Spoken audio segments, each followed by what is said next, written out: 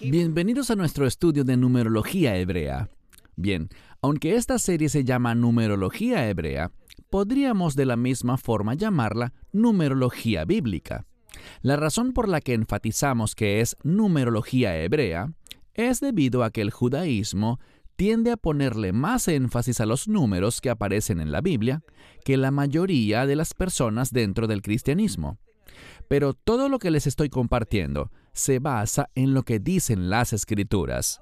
No es lo que los rabinos necesariamente entienden o lo que el judaísmo enseña, sino lo que encontramos en la palabra de Dios. En la entrega anterior, hablamos del número 5. Como les mencioné, muchos dentro del cristianismo relacionan el número 5 con la gracia. Pero nosotros no lo interpretamos así porque cuando examinamos la Biblia, el 5 tiene que ver con asuntos que carecen de algo, que están incompletos o no terminados. Por el contrario, es este número, el número 6, el que nos corresponde estudiar hoy, el que realmente nos brinda esa implicación, ese sentido de gracia. Iniciemos de una vez y vayamos al grano. El 6, si crees lo que dicen muchos cristianos, dirás que se relaciona con el número del hombre. Eso es falso. Eso se basa en una interpretación incorrecta de lo que dice Apocalipsis al final del capítulo 13, donde encontramos ese número famoso, el 666. A pesar de que mucha gente se refiere a ese número como el 666, literalmente debe decirse 666. Eso no es igual a 6. Tampoco es correcto decir que ese es el número del hombre, sino que a lo que se refiere es a un hombre en particular. Y por supuesto, el contexto indica claramente que ese número se relaciona con el anticristo. Algunos dirán además que el número 6 habla sobre las debilidades de la humanidad, que somos frágiles, que somos pecadores y que le fallamos a Dios. Pero de nuevo, cuando leemos las Escrituras, encontramos algo muy diferente. Por ejemplo, sabemos que Dios, en su plan perfecto, Él creó los cielos y la tierra en 6 días y creó al hombre al 6º día. Y nosotros, con el fin de tener vida, debido a la caída, necesitamos la gracia de Dios. Y es solo por la gracia de Dios que podemos experimentar los propósitos y planes de Dios. O en otras palabras, la voluntad de Dios. El número 6 se relaciona con la gracia de Dios y bíblicamente la gracia nos lleva a la voluntad de Dios. Produce un cambio santo en nuestra vida. Eso es lo que hace la gracia. Y lo vemos en relación con el significado del número 6. Les daré otro ejemplo. De acuerdo con la palabra de Dios, los seres humanos deben trabajar durante 6 días y luego en el 7º día entran al Shabbat. Les he dicho muchas veces que bíblicamente el Shabbat o el sábado se relaciona con el reino. Lo que vemos aquí es que hay 6 días para trabajar. Somos llamados a trabajar. Y en esos 6 días, el 6 se relaciona con la gracia. Y por lo tanto, el 6º día, ese día de la gracia, es el que nos conduce a tener comunión con Dios. Nos lleva al Shabbat, al 7º día. Sabemos también que un esclavo hebreo, de acuerdo con la ley de Moisés, trabajaría 6 años y luego, al final del 6º año, quedaría libre. ¿Por qué? Porque el 6 se relaciona con la gracia y la gracia nos hace libres. Esa libertad tiene como fin la restauración. Ya la persona no servirá más a su amo porque ahora por medio de la gracia, ese 6º año lo faculta para que de ahora en adelante sirva a Dios. El número 6 se relaciona con la gracia y nos ubica en la voluntad de Dios con el fin de que podamos cumplir la voluntad de Dios, y en última instancia, esa voluntad de Dios es para su pueblo redimido, y somos redimidos por su gracia para entrar en su reino.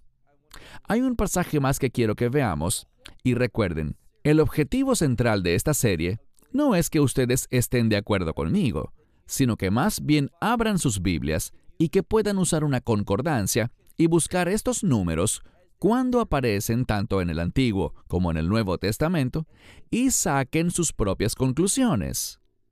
Pero quiero darles un lugar más en la Biblia donde tenemos el número 6. Me refiero al libro de Isaías, justamente en el capítulo 6. Ese capítulo relata el momento en el que Isaías recibe un llamado sobre su vida. Allí él se confiesa indigno, se declara hombre inmundo de labios y, por lo tanto, se siente inadecuado. Allí se nos muestra una imagen, la imagen de dos ángeles. Y no son ángeles cualquiera, sino serafines. Y se nos dice que estos serafines tenían, oigan bien, 6 alas. Descubrimos que durante su servicio, ellos utilizan las 6 alas al mismo tiempo. ¿Y qué ocurre? Bien, uno de estos serafines, dice la Biblia, que vuela desde su lugar para tomar un carbón encendido, con un par de tenazas. ¿Y qué es lo que hace? Él toma ese carbón encendido y toca los labios de Isaías. ¿Qué produce eso? Eso borra los pecados y la iniquidad. Tiene un efecto de expiación, de purificación sobre Isaías. Y, de nuevo, no es casualidad que este serafín de 6 alas hiciera esto, porque se relaciona con el resultado, la obra, el fruto de la gracia. Es solo por la gracia de Dios que somos perdonados.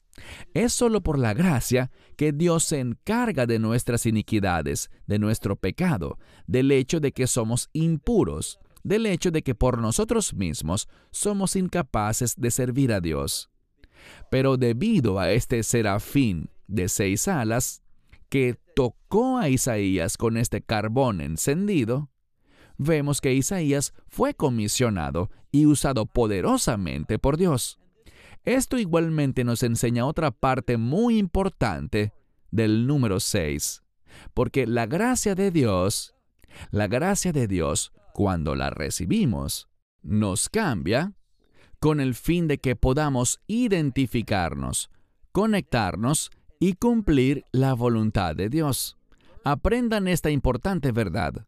Hay una conexión entre la gracia y la voluntad de Dios. Somos salvos por la gracia y no por obras, pero por la gracia de Dios, esa gracia obra en nuestra vida, produciendo que cumplamos un servicio de justicia delante de Dios. La gracia nos cambia y nos hace siervos de Dios, de modo que podamos cumplir la voluntad de Dios y sus propósitos, satisfaciendo así los intereses de Dios. La gracia nos hace un pueblo justo.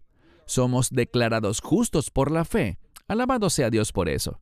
Pero Dios no está solamente interesado en que seamos declarados justos, sino que su interés y la razón por la que Él nos unge con su Espíritu Santo, haciendo que su Espíritu more en nosotros, es que demostremos su justicia con nuestras palabras y con nuestras obras. La gracia de Dios nos fue dada para que seamos salvos, para que experimentemos la redención, para que nos convirtamos en habitantes del reino y en ciudadanos del reino, de modo que podamos hacer la obra del reino. Todo esto es el resultado de la gracia en nuestra vida. Les animo encarecidamente a que busquen los versículos donde aparece el número 6 en la Biblia y notarán que ese número se relaciona con la gracia. Y verán también que la gracia obra en la vida de una persona para llevarla a la voluntad de Dios y que pueda así cumplir esa voluntad de Dios. El número 6 se relaciona con la gracia de the Dios. grace of God. Esperamos que te hayas edificado con el mensaje de hoy y lo compartas con otros. Te invitamos a seguir nuestros estudios cada semana por este canal y por el portal de YouTube de Amarás a Israel. También puedes descargar nuestra aplicación móvil gratuita, Mi Estudio Bíblico. Finalmente, para obtener más información sobre nosotros, visita nuestra web amarasaisrael.org, donde encontrarás otras conferencias de Baruch en audio, video y texto. Hasta el próximo programa. Que el Señor te bendiga en Yeshua HaMashiach, Jesús el Mesías, mientras caminas con Él. Shalom desde Israel.